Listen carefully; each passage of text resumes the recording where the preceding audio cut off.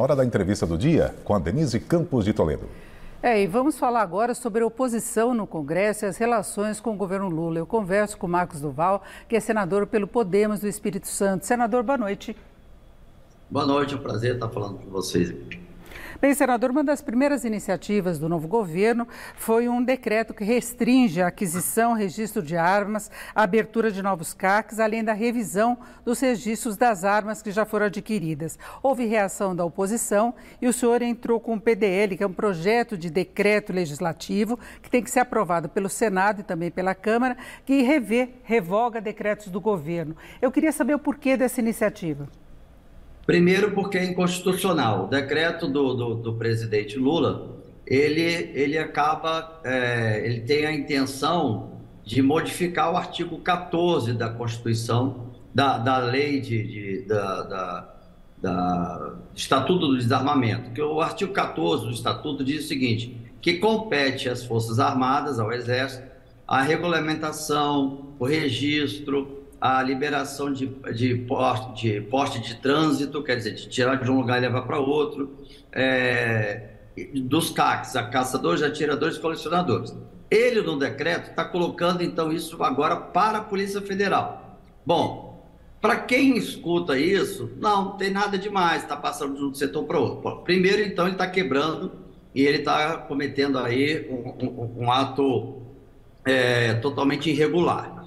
Bom, fora isso, há uma questão perigosíssima que ninguém se atentou. Ele deu 60 dias para que pudesse fazer isso. Eu fiz um levantamento ontem, a um pedido formal ao alto comando do Exército e à diretoria da Polícia Federal, para que pudesse levantar quantas armas teria em cada instituição. Bom, no Exército tem mais ou menos 2 milhões de equipamentos, 2 milhões de armas.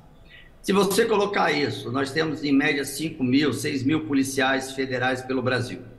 Impossível, humanamente impossível. Eu escutei isso do alto comando da Polícia Federal. Senador, humanamente impossível em 60 dias nós temos recadastrado todas essas armas. Levaria 2 anos, 3 anos. E não há necessidade, porque nós já temos um sistema que a gente vai até o sistema do Exército e tem todas as informações.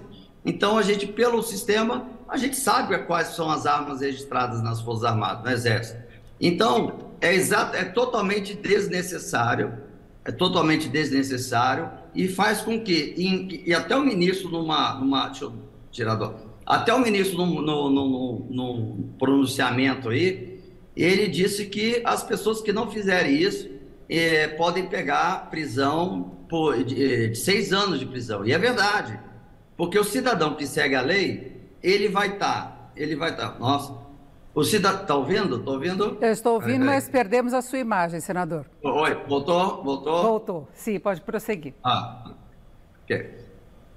Desculpa, é porque o telefone está parando por causa disso. Bom, então ele está simplesmente dando um prazo curtíssimo, impossível de se fazer. Isso eu escutei tanto da alta cúpula da Polícia Federal como das Forças Armadas, do Exército, dizendo o seguinte, humanamente impossível e também desnecessário se a gente tem um acesso às informações dessas armas no Exército. Então é desnecessário. O que ele está fazendo? Ele está simplesmente com um discurso dizendo que está com um governo para fazer uma pacificação, uma união do Brasil e papapá. Mentira, mentira e mentira. E está sendo hipócrita até, desculpa a palavra, porque ele está enganando a sociedade brasileira. Ele está penalizando todos os atiradores que ele associa, que todos os atiradores, colecionadores e caçadores, os CACs, são bolsonaristas. E não tem nada a ver. Bolsonaro entrou há 4 anos agora, e tem gente que tem mais de 20 anos que é CAC.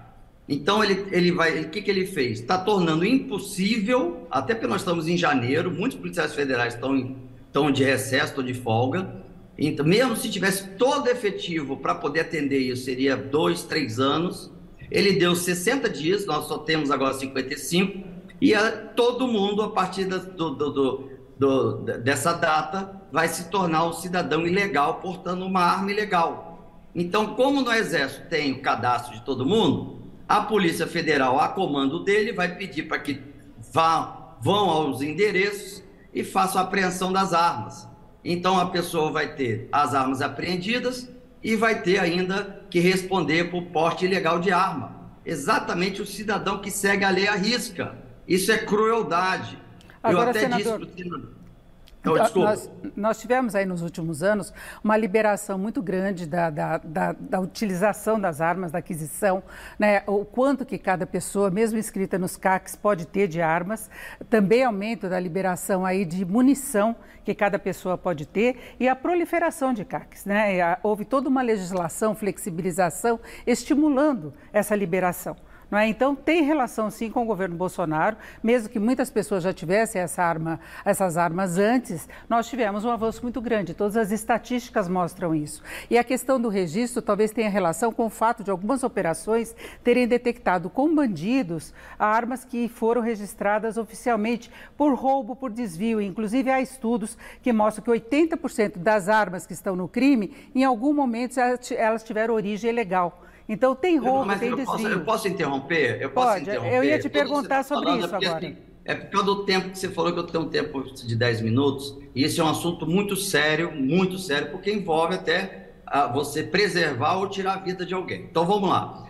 Hoje, isso não acontece. Hoje, o traficante, o chefe do tráfico, quando ele fica sabendo que aqueles criminosos lá da hierarquia lá de baixo, né, comete um crime, um assalto e toma uma arma de um cidadão que tem a arma legalizada, quando ele chega com essa arma na comunidade, há um movimento grande de policiais para conseguir recuperar essa arma. Por quê? Porque em muitos estados, os governos estaduais estão dando R$200 por cada arma ilegal apreendida. Então, o que acontece? O tráfico fica interrompido, o traficante, chefe do tráfico, toma um prejuízo muito grande e ele acaba fazendo com que os assaltantes devolvam a arma para uma polícia mais próxima. Isso aconteceu com o meu segurança, ele é policial do Senado, vou mostrar aqui para você se der tempo. Ele desceu para fazer um lanche, eu já estava em casa repousando, e quando ele desceu para fazer o lanche, ele foi reconhecido, porque estava próximo à comunidade, juntaram ao redor dele, identificaram como policial, pegaram a arma dele, começaram a dar coronhada até ele sangrava assim, absurdamente, e aí falaram, agora nós vamos executar. Quando disseram isso, ele conseguiu se desvencilhar, porque estava sangrando muito, e aí ele conseguiu se desvencilhar e correu para um pronto-socorro que estava logo próximo. E aí, quando ele estava no pronto-socorro, simplesmente, eu estou tentando abrir aqui rápido, nós temos só 2 minutos. O traficante mandou fazer, sabe o quê? Entregar a arma. Então, chegou uma pessoa, Perdemos a sua imagem, senador. Oi, peraí. É melhor o senhor contar só a história para a gente, por favor. Então eu vou falando. Bom, então ele chegou um senhorzinho de idade no hospital e falou o seguinte, olha, mandaram entregar essa sacola aqui para o rapaz que chegou ferido. Olha como é que ele chegou. Então, senador, mas num recenseamento das armas... Então, hoje em dia, só para concluir, hoje em dia, os traficantes não aturam e têm as próprias leis, ou seja, a maioria das vezes manda até matar quem fez isso. O que os traficantes fazem hoje? É muito mais barato, muito mais fácil adquirir arma pela fronteira seca do Paraguai, algumas dos Estados Unidos, e vem a arma numa quantidade maior, nova, vem 30, 40 armas, pistolas, fuzis de último modelo, não tem denúncia na polícia para a polícia fazer busca na região, e ele tem essas armas de último modelo, mais barato, novas, sem chamar a atenção da polícia. Então, essa retórica de que a arma do cidadão de bem vai cair na mão dos traficantes é quase zero. Isso é muito difícil hoje em dia acontecer. Eu trabalho com isso há quase 30 anos, lido com isso há quase 30 anos, e foi por isso que tem acontecido, eu tenho feito levantamento em várias partes do Brasil. Quando a polícia vai fazer as operações nas comunidades, o traficante, chefe do tráfico, automaticamente dá um jeito de entregar a arma e penaliza quem fez isso. Nós temos menos de um minuto, senador. E eu queria saber se o senhor vê condição política de aprovação dessa sua medida no Congresso. Olha, o que eu estou fazendo é preservando para deixar 2 milhões de brasileiros não serem incriminados. Então, se o projeto do decreto fosse algo para tirar o armamento dos bandidos, dos que estão lá na comunidade totalmente armados, aí eu até falei para os senadores do PT, eu até mudaria para o PT, se fosse o caso, mas desarmar o cidadão que segue a lei, que cumpriu todos os regramentos para poder ter uma arma, que não é fácil, é muito mais fácil você entrar num curso de medicina do que conseguir um porte hoje.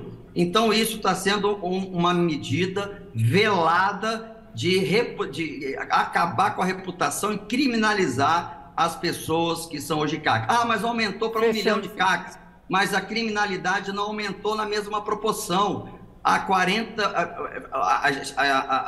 estatística mostra que em 40 anos nunca teve tanta redução dele.